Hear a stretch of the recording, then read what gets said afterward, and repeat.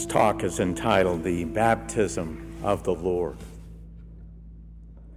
Today being the feast of the baptism of our Lord, I thought it would be appropriate to reflect on the sacrament of baptism itself, as well as our own baptism in light of our vocation to Carmel.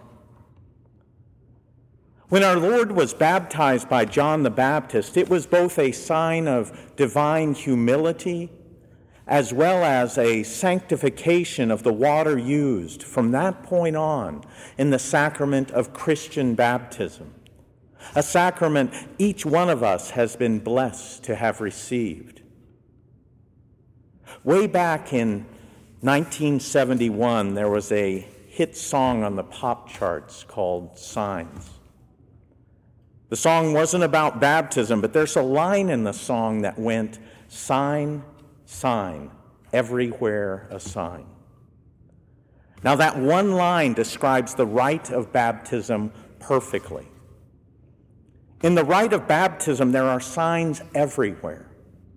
The movements in the rite are a sign. The actions are a sign. The words and prayers themselves are a sign. And each one of those signs are there to remind us of the significance of what's happening. Sometimes the significance is obvious, sometimes it's subtle, but each sign is packed with meaning.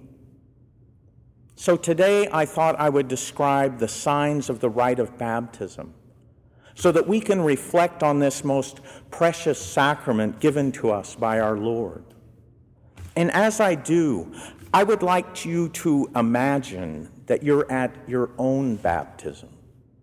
For each of us receive these same signs and graces at our baptism. When the priest or deacon met your family and friends at the entrance of the church, this was a sign of welcoming a new member into the body of Christ. Everyone then moved into the sanctuary, perhaps singing a hymn like Faith of Our Fathers, as a sign that your parents, moved by their faith, brought you to become a member of the church and receive instruction in the faith. A passage from the gospel was read, and then you were anointed with the oil of catechumens as a sign of strength so that you could later confess the faith you were being entrusted with. Then everyone moved to the baptismal font as a sign of their faith, being moved by the gospel they had just heard proclaimed. At the font, the priest or deacon prayed to the Father and asked him to bless the water of the font. The words of the blessing tell how water, throughout all of history, has been a sign of salvation and how it prefigured Christian baptism. Baptism itself is a sign, but a very special one. It's a sign that is also a sacrament. That is, a sign instituted by Christ that imparts grace and is efficacious. Efficacious is a big word, but it simply means effective. That is, an efficacious sign brings about. It does what it signifies. A stop sign is a road sign that signifies you should stop. An efficacious stop sign, however, not only signifies you should stop, it actually stops you. A fasten seatbelt sign in a car or a plane signifies you should put on your seatbelt. An efficacious fasten seatbelt sign does too, but it also puts your seatbelt on you. It does what it signifies. It's the same with the sacrament of baptism. Baptism is a sign of cleansing, of rebirth, of salvation. But because baptism is a sacrament instituted by Christ, because baptism is an efficacious sign, when you were baptized, by the very act of pouring the water and the priest or deacon saying, "I baptize you in the name of the Father and of the Son and of the Holy Spirit," You were actually, through grace, cleansed from the stain of all sin. You actually became, through grace, a new creation in Christ. And actually, through grace, attained the sure and certain hope of eternal life.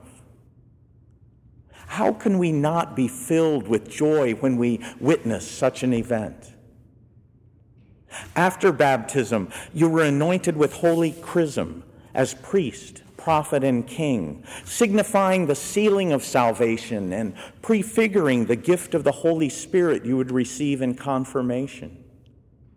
Then everyone moved to the altar, a sign of the entire Christian community accompanying and supporting you on your journey to your first communion.